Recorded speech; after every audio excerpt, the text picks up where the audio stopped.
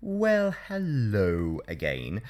This is part two of an unplanned two-parter episode.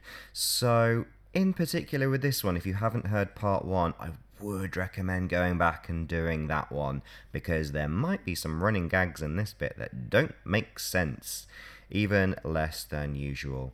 Anyway, we are continuing our chat about Dionysus and Bacchus with an exploration of more drama and plays. So grab your glass of Retsina or whatever it is you decided to adopt after the last episode and enjoy. Oh, show me the way to go home. I'm tired and I want to go to bed. I had a little drink about an hour ago and it's gone right to my head. Wherever I may roam, on land or sea or foam, you can always hear me sing this song. Show me the way to go home.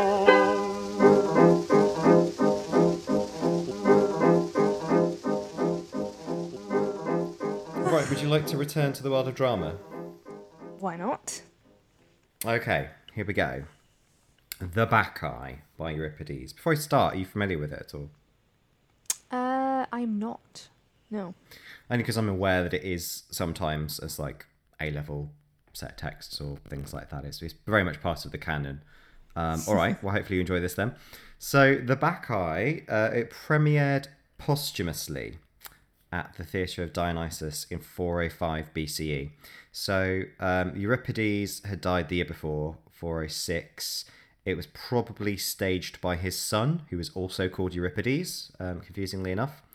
And it would have been part of a trilogy which also included Iphigenia Aulis and Alcmaeon in Corinth. And the play, The Bacchae, won first prize at the City Dionysia Festival competition in that year, 405. So The Bacchae is distinctive from other Greek dramas in that the chorus is very much integrated into the plot, as opposed to just being sort of slightly distant narrators. And also, the god, which is normally also a distant presence and is just spoken about, is actually a character in the play. So Dionysus is actually the protagonist. He's fully within the drama. Euripides often wrote plays that criticised religion and gods, so it's likely that you can interpret this of this play being less about honouring and redeeming Dionysus as it was expressing concern for any ongoing rituals. But here's the plot. So Dionysus has returned from his travels in Asia that I told you about, according to legend, to find that the mortal relatives of his mother Semele have been saying that he's not a god after all. And the king of Thebes, by the way, was a central Greek city. There is a Thebes in Egypt as well, but this is the Greek Thebes. So the king of Thebes, Pentheus, has outlawed celebrations in honour of Dionysus. Pentheus is actually Dionysus's cousin. So Dionysus, disguised as a mortal foreigner, who's like the leader of the cult of Dionysus, so not actually Dionysus himself, but just like one of the priests or something, comes back from Asia with all his followers, who are called Maenads. So he includes the women of Thebes in driving up this frenzy, which includes his aunts and, crucially, Pentheus's mother, Agave. It looks like it's spelled agave, like the tequila, but it's agave because it's Greek. So he sends all of those women into this ritual frenzy on a mountaintop. Pentheus calls for the arrest and the stoning of this stranger as he sees it. And when he's caught, he ties him to an angry bull in the stable, again with the bulls. But Dionysus breaks free and he razes the palace with an earthquake and fire. Quite how that was performed, we're not sure, because there's no other earthquakes in Greek dramas, but it must have been impressive. Anyway, in the story, meanwhile, the shepherds from the mountain enter to say that the Bacchae, the Maenads, attacked them when they tried to intervene to get them to stop. And the Bacchae chased them and ripped apart their animals, and then they went and plundered the villages, driving people away with their thyrsus, that stick. After which they returned to the mountain and they were licked clean by snakes as they breastfed animals. Sound like a bunch of lads, don't they? That's a lot. There's a lot to unpack there. Yeah, we're only halfway through. So, Pentheus is planning to send in the army to deal with them, with these crazed women. But Dionysus, who's still in disguise, persuades him that it would be better to spy on them first of all, with Pentheus dressed as a Maenad, one of the Bacchae, to avoid detection. So Pentheus, who's been completely against dressing up like this and celebrating Dionysus in any way, is clearly now under the thrall of Dionysus, because he's like, that's a great idea. I will dress up like a woman who's worshipping Dionysus and just go and hide. So he dresses up. He's being given a thyrsus and fawn skins. He even says in the play, he's like, which hand should I hold the thyrsus in to look authentic, Dionysus? There's a lot of things in the play where Dionysus is sort of acting as director, and people are dressing up in drag, or like the old men are on their way to the celebration, obviously look ridiculous because they're not supposed to, be dressed up for it. I think I've just thought of a great pun. Yep. Remind me again the name of the big stick? Thyrsus. Thirst first. Thirst first. So Pentheus goes in walking thirst first.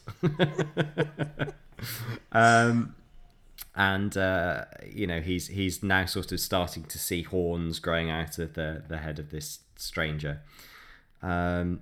He believes he now has super strength for some reason, and he can rip up the mountain with his bare hands. And he goes up the mountain, so they go to Kithaeron. Then all the action in Greek drama happens off stage. We just get told about it, mostly. Which, might be seen as a bit of a downer through our eyes, like, oh, you want to see people getting ripped up and stuff. But I think for the Greeks, it was more horrific to imagine this sort of stuff than to see it performed badly. They had more references in their head that they could go into. So I quite like. Anyway, a messenger arrives to report that once they reach the mountain, Pentheus wanted to climb an evergreen tree to get a better view, and that Dionysus used his divine power to bend down the tall tree and place the king in the highest branches, saying, don't worry, you won't be seen there. But then Dionysus reveals himself. I've got a bit later on about how gods always reveal themselves. Anyway, he revealed himself and calls out to his followers and pointed him out in the tree. Like, there he is! Which drives the Maenads wild. So then, led by Pentheus' mother, Agawe, they force the trapped Pentheus down from the treetop. At first, they're like throwing things at him. They're trying to climb the tree. They're throwing their thyrsuses, and that doesn't work. So what they do is they collectively uproot the tree. They're taking it by the roots, and so it comes crashing down. Then Agawe rips off her son's arm, and she doesn't know it's her son. And all his aunts tear his head off, and his limbs, and his body's torn into lots and lots of pieces. There's a very graphic thing about his uncle coming along later on, trying to lift up rocks to find the bits of him to put back together. Anyway, Agawe arrives carrying her son's bloodied head, and she thinks it's the head of a mountain lion that she's just torn apart. So she goes to her father, Cadmus, who's like the founder of Thebes and the former king. And she's confused when he's not delighted, but horrified by it instead. So, and she's calling, Pentheus, come and look at what I've done. And wants to nail the head above her door so she can show it to all of Thebes. But eventually, the Dionysiac madness starts to disappear, and Cadmus sort of forces her to recognise that she has destroyed her own son. And it doesn't end well for the rest of the family, because they get turned into snakes. So that's the Bacchae. What do you think? It's a real page turner. Bloody hell. Yeah, exactly.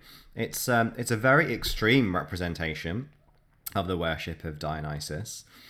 There have been so many interpretations as to kind of what that really means, but I think we have to resist the urge to think that the tragedies were necessarily commenting too much on current events, especially because we don't know when that play was written. Because it's posthumous, it might have been written years before and his son just kind of found it and put it on. But what I can tell you is that in this year, Athens was facing an existential crisis. There was plague coming in. The walls were about to go down. They were going to be taken over by Sparta, who was a military dictatorship. It was a threat not only to their city, but to the democracy of Greece as a whole. And as we now know, that all didn't end very well. So they're really facing an existential threat when they're looking at this anyway. I'm going to tell you a little bit more about the Dionysia festival then. So the city version. So on the first day of the festival, they have what they call the pomp, the procession, where the citizens and representatives from all the Athenian colonies march to the theatre of Dionysus, which was on the southern slope of the Acropolis. So, where like all the big temples are. When I say all the Athenian colonies as well, like this is a huge festival. It's not just for the city, it's for all of broader Greece and foreigners. It is like the International Edinburgh Fringe Festival that they're all coming in for. So they go off carrying a wooden statue of Dionysus, and as I said, in the same way, they carry phalluses, much larger, made of wood and bronze, aloft on poles, and they also have one really big phallus that they pull along in a cart. Oh, wow. Yes. And they still have all the wine carriers and basket carriers as well.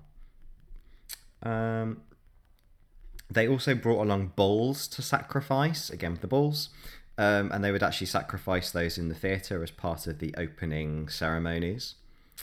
The most conspicuous members of the procession would be what were called the choreogoi, chorus leaders.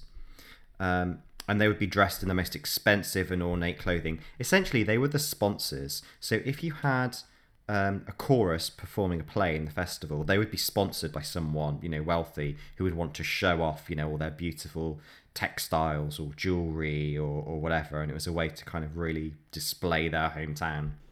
Mm-hmm. So after that, they have what are called dithyrambic competitions, which were with poetry and a flute. So they were very competitive. They'd have the best flute players and the celebrity poets offering their musical and their lyrical services. And then after that's when the bulls get sacrificed and they hold a big feast for the citizens of Athens. Following that kind of more formal procession, there's a second procession called the Komos. The Komos, by the way, is possibly where we get comedy from. As one of the etymologies from this second procession. But this is basically the great big drunken revelry through the streets. So they've done all the formal stuff. They've had kind of like the first little competition with a poet and a flute. Now everyone gets really drunk and revels through the streets. And it was, supposedly quite uncivilized. The next day, the playwrights announce the title of the plays that are going to be performed. And then there are judges that are selected by lot. And again, that probably happened, we at least know later, at the foot of the Acropolis. That's called the proagon, which is like the pre-contest. And they would use that period of time as well to give praise to notable citizens or even foreigners who had served Athens in some beneficial way during the year. So it's kind of like, the opening of a big film awards ceremony or something, where they're like, oh, and thanks to this people and thanks to these people. During the big war they had as well, prior to this, the Peloponnesian War, they would also have the orphan children of people killed in battle come and be part of the parade to honour their fathers. And it would be used for other important announcements. So, for example, the previous year in 406 BC, that was when the death of Euripides was announced. So they announced his death in 406 at the festival, and then the next year was his final play performed, the Bacchae. According to the tradition of the Dionysia, the first performance of a tragedy ever in 534 BCE was from the playwright and actor Thespis. That's where we get the word thespian from, for people who are actors. And I was going to say he's on brand. Yes, yeah, exactly. Other way around. His award for winning was reportedly that he was given a goat, which is, another common symbol of Dionysus. And the word tragedy in Greek means goat song. So we think that's probably where it comes from. It's the fact that if you won the prize of the goat, it would be for your kind of goat winning song. So that's where tragedy comes from. So we've got tragedy and comedy now. Tragedy. During the 5th century BCE, 5 days of the festival would be set aside for performance. 3 full days were for the tragic plays. and each of the playwrights would present 3 tragedies, which were usually connected. So you basically present a trilogy, and then on the end you get to do a satire play.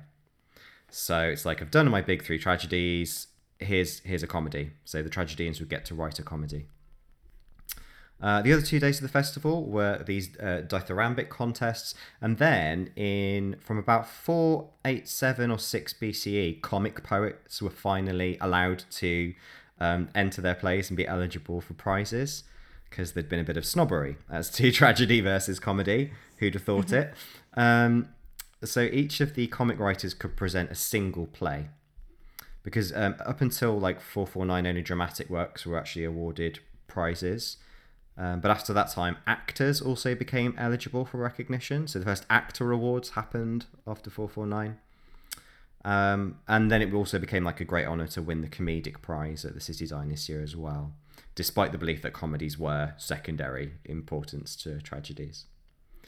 And then there was also the Linnea Festival, which would have been held earlier in the year, because the Dionysia Festival was the spring equinox, essentially. And the Linnea Festival was more like the comedy festival, so that's more like the Fringe Festival from the Edinburgh International Festival. And then every year at least one revival would be presented. And that continued until the 2nd century BCE, when it seemed that it was only revivals from that point. Nothing was new anymore. It was all remakes. And so you didn't get any new kind of comedies or tragedies, really, which is a tragedy. And the prizes that were given were obviously no longer going to the playwrights, because they were all dead. So they would just go to like the wealthy producers and the famous actors. No modern parallels at all No. with what happened there. The final day of this celebration, the judges would choose the winners of the tragedies and comedies, and then the winning playwrights would get awarded a wreath of ivy, which is obviously reminiscent of Dionysus. There's another play I want to tell you about, which won first place at the Linnea Festival, which was 3 months before Euripides won for the Bacchae, which is The Frogs by Aristophanes. So this is a comedy play, and it tells the story again of the god Dionysus, who is despairing of the state of Athens' tragedians. So he travels to Hades, which is the underworld, because he wants to bring back the playwright Euripides back from the dead to come and write again, because there are no more good tragedians. He's been dead a few months at this point. Like, he's very recently dead. So Dionysus brings along his slave Xanthias. And in this portrayal, Xanthias is like smart and brave, and Dionysus is exactly the opposite. So they were really not afraid of mocking authority and gods and, you know, people at dramatic performances. So as the play opens, they're arguing, Xanthias and Dionysus, as to what would be the best opening joke for the play.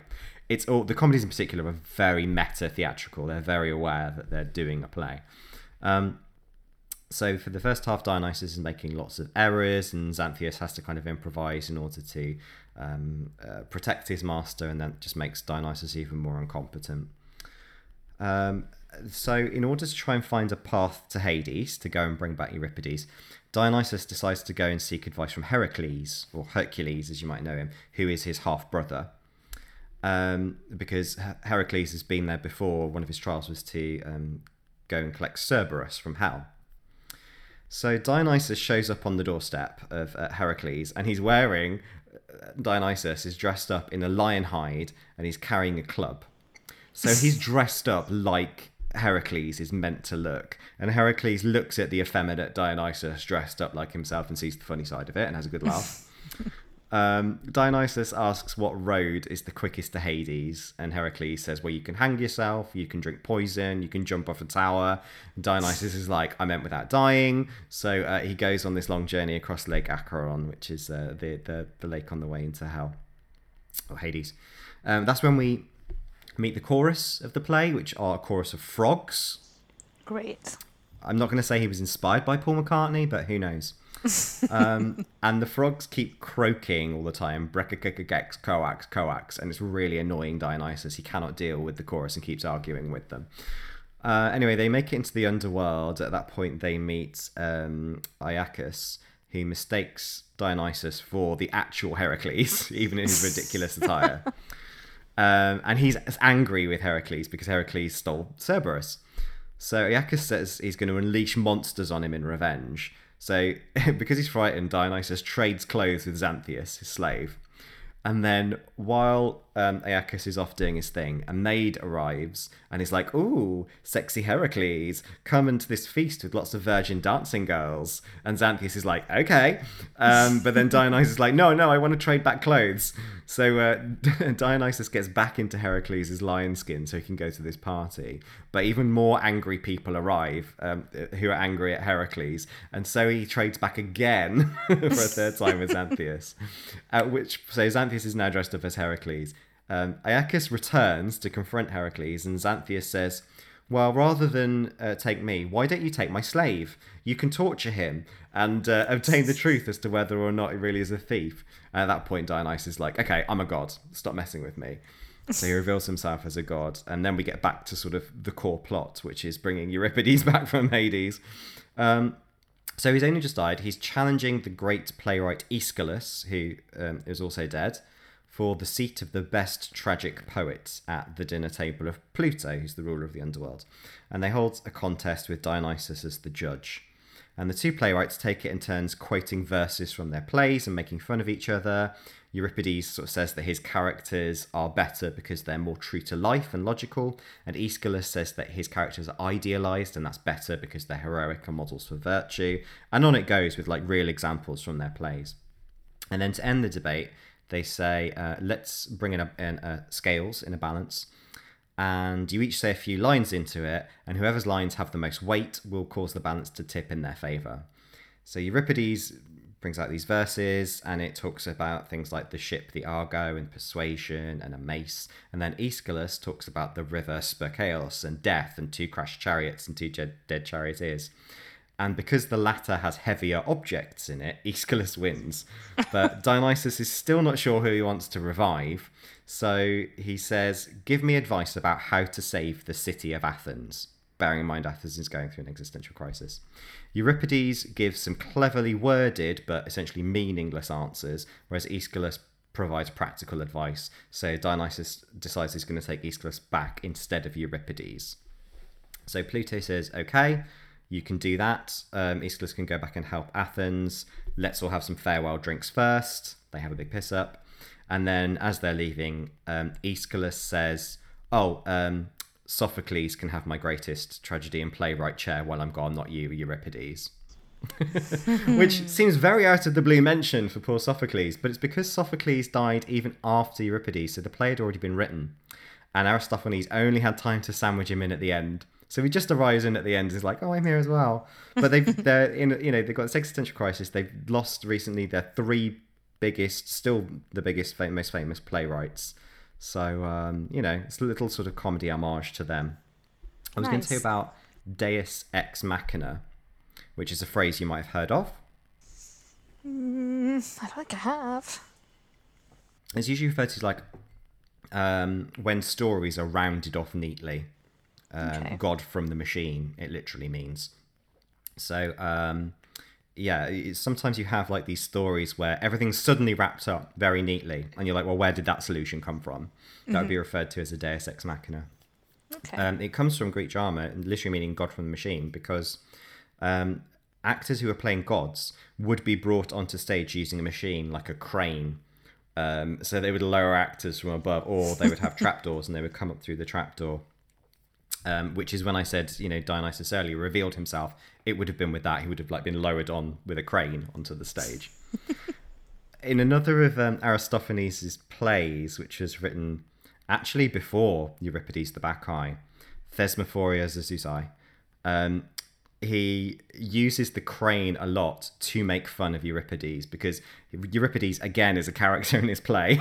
Poor Euripides and Aristophanes is Barbs. But he's a play who keeps coming onto the stage via a crane because he's making fun of the fact that Euripides always puts his gods as, like, have this Deus Ex Machina moment where they're like, I'm a god, I'm coming on in a crane. So Aristophanes just does it all the time in this play with Euripides coming on a crane, which I think is brilliant. But interestingly, that play is about a group of women performing a ritual, and a man disguises himself as a woman to try and infiltrate them. They discover and they kill him. Ooh. So it's got the same sort of plot as the Bacchae, except that in Aristophanes' play they do it knowingly. Sort of, they know what's they make a decision, they're like, we're going to kill you.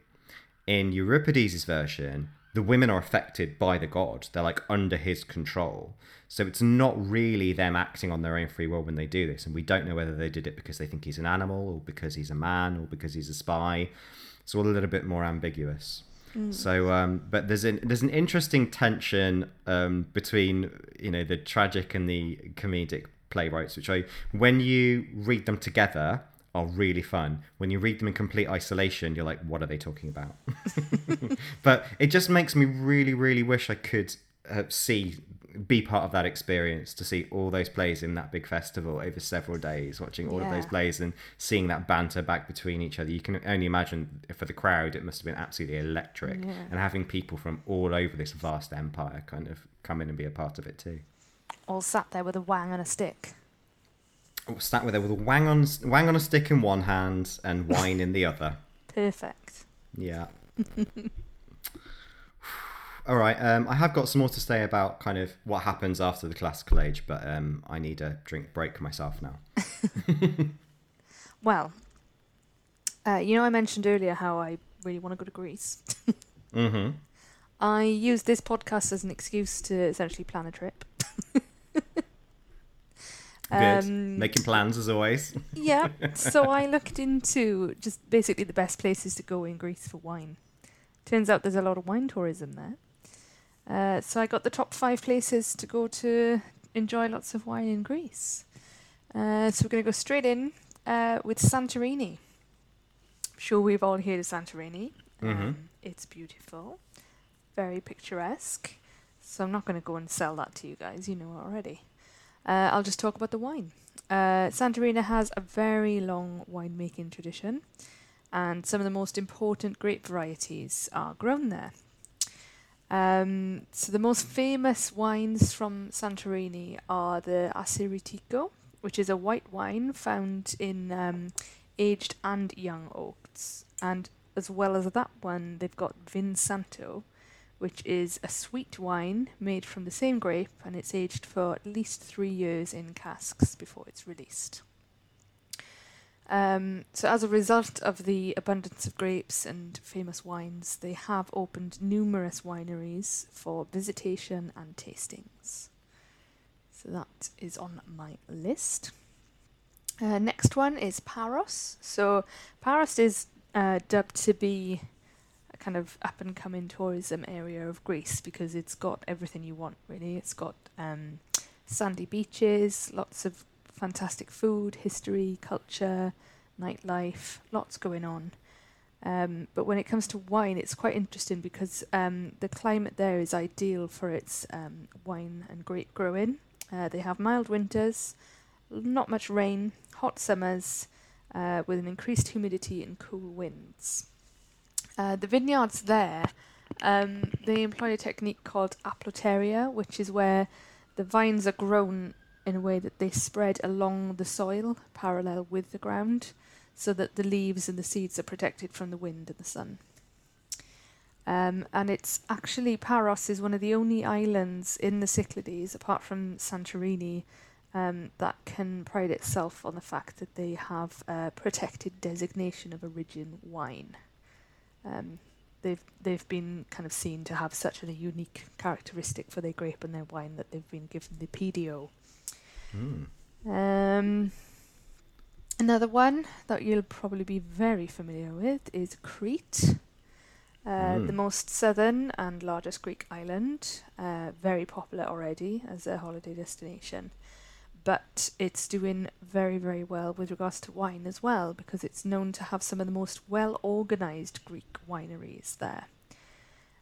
So they've also produced some important grape varieties and wines. The Cretians are very proud of their wines. And one of the top tips when you're visiting there is, as well as doing a wine tour, combine it with a cooking lesson. Taste sensations guaranteed. Another lesser known one is Nemea. That's about an hour's drive from Athens. It's about 35 kilometres southwest of Corinth. So there's a really small village of Nemea. It's Greece's largest and most important red wine appellation. So there are more than 40 wineries in the area. Some of them are quite famous. The production here is focused on Agorgitiko, which is their native grape variety, and it's taken its name from the Church of St. George. Lots of wines are made from this red grape. They're quite rich, age-worthy and dry, but they also do make lighter, sweeter red wines as well. So if you like your red wine, Nemea is the place to be. Last one on the list is, again, somewhere I hadn't heard of, Nausea. Nausea is located in northern Greece, and it was actually Greece's first wine region to be given its own official appellation. That was in 1971, and it actually served as a model for the whole appellation system in Greece. Unlike most of the wine regions, the climate there is more continental, it's less Mediterranean. The vineyards are predominantly located on limestone-rich clay soils, which gives the wine an extra structure and just bolder, fruity characteristics. So it sounds like Nausea and Nemea have slightly kind of less traditional Greek wines with the red wine and the quite bold, structured fruits, whereas Santorini, Crete and Paros have the more traditional wines, but all great wines nonetheless. So if you want to do a little tour of wine in Greece, there's your list. Santorini, Paros, Crete, Nemea and Nausea. I do want to. They sound great. I want to do all of them and sail between them like pirates. Oh, yes, please. Let's add that to the list. Add it to the list. I mean, before we started recording this podcast, we were talking about how I keep adding things to the list. So shall I add those 5 places? Yes. Yeah. I also want to add walking around with a wang on a stick with a jar of wine in a basket. I don't for a second believe you haven't already done that. Well, I've done it in Swansea, but I'd like to do it in Greece. So I think I'd be better perception there. We've all heard the Beaujolais Day episode. Shall I round up with a little bit of what happens after the classical age? Yes, please. This is very quick because so a lot of this is going to go into other episodes, I think. But the last known worshippers of kind of the Greek and Roman gods were converted, by the end of the first millennium, by 1000 AD. Although there are obviously some instances where you still see evidence of worship, particularly of someone like Dionysus, during the medieval and early modern periods, mostly because it's really fun, I would suggest. There's one particular instance that I've seen in the Lanercost Chronicle, which is Scottish. And this is during Easter in 1282. And the parish priest of Inverkeithing is leading the young women of the region in a dance in honour of Father Liber and Priapus, so the Dionysus festivities and ceremony.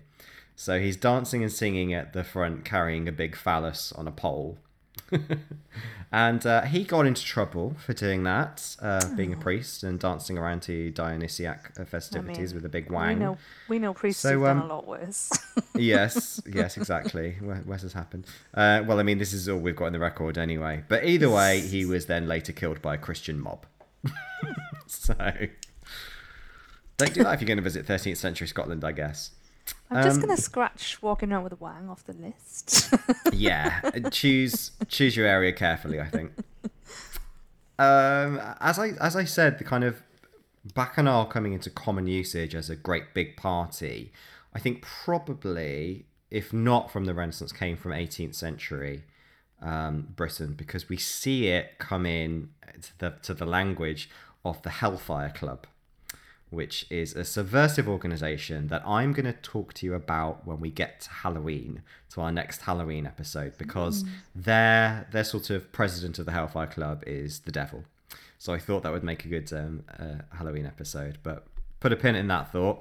But it's definitely where we see the re-emergence of Dionysian worship. The other one I want to say for the future is the drinking vessels associated with Dionysus, because I think they deserve something in their own right as well, the Greek drinking bowls. But what I will end with is a little bit of the legacy of the Bacchae as a play, because even though it was obviously super popular in ancient Greece, it doesn't get performed for a very long time after they stop performing it at that festival. Largely because even when the classical kind of plays and stories are being rediscovered in the Renaissance and, you know, being adapted and rewritten by other playwrights all through kind of Restoration and so on, the Bacchae is not one of them. I think obviously because it's so violent, it's so grim, it's so about kind of civilization gone wrong that people just felt like it was a subject that they couldn't really handle. And so the earliest record we have of the Bacchae being reperformed is in London in 1908. So it takes a really long time for it to have a comeback. I think why that period of time, I think at the end of the 19th century, there's a couple of things. One is that there is more historical research into what the ancient Greeks were actually like, as opposed to this version that had been built up about them by the Renaissance, saying that they were like really super civilized and they were all in clean white togas and talking about philosophy. All of a sudden in the 19th century, people are like, oh, actually, they did really horrific things as well, you know, slavery and all these sort of blood rituals and bits of cannibalism and things like that. And so there was a resurgence of interest in actually the darker side of the ancient world and all the rituals and mysticism that would come out of it. The other thing is that Nietzsche, he of the favourite of emos, wrote a book on the birth of tragedy, where he explored some kind of like the really early tragedy texts, and the Bacchae was central to that. And he was explaining kind of why tragedy, you know, works the way it does. So I think following those things, it emerged back into the public consciousness as something that might be worth exploring. And a guy called William Pole took it on, and he infused a lot of the ritual elements back into it. And in order to evoke that sense of mysticism, he actually used Welsh language for ritual scenes. Wow. So the first re-emergence for literally millennia of the Bacchae was partly in Welsh. Yay! And it had a really interesting cast because Dionysus was played by a woman who was a famous feminist actor of that time. And in fact, the woman who played Agawe, who tears up her son, had only recently been arrested for supporting the women's suffrage movement. And I think it was performed at the Royal Court. So it was very closely tied into feminism and the suffrage movement of the early 20th century. That was the drive behind it. You can see why. You can see why a group of women coming together to tear down a man who was spying on them and had broken the bounds of civilization appeals to feminist interpretations, and it often still does even today. But we see it used in a sort of similar way for other issues as well. So in the 1960s, a famous theatre producer called Schechner in New York, I think this was, produced a version which was very naked. It was very gay.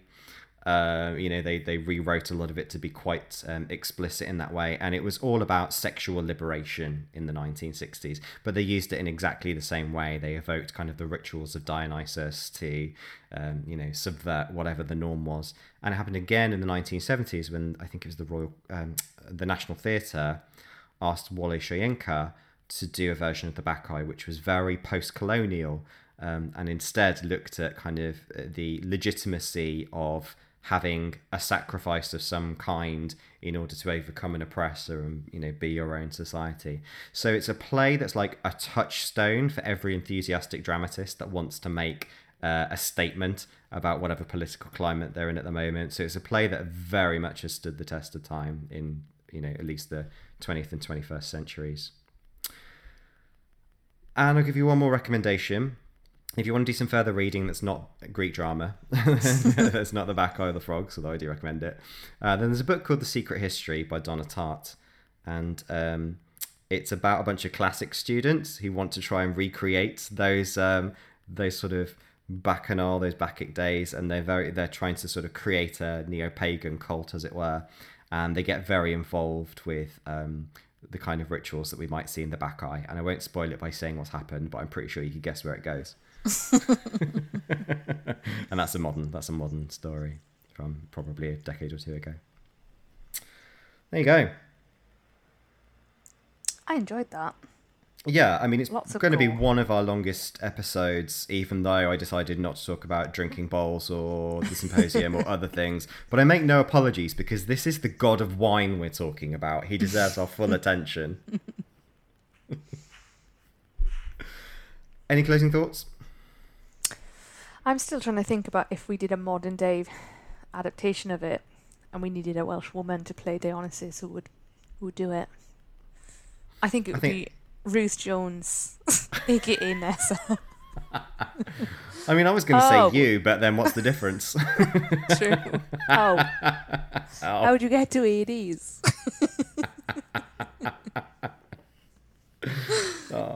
And so our glasses have run dry, which means it's time to honour the gods by pouring some more until, in a frenzied fervour, we do something we'll regret. Cheers, everybody! I did that already. Many, many times over. Wherever I may roam, on land or sea or foam, you can always hear me singing this song. Show me the way to go home.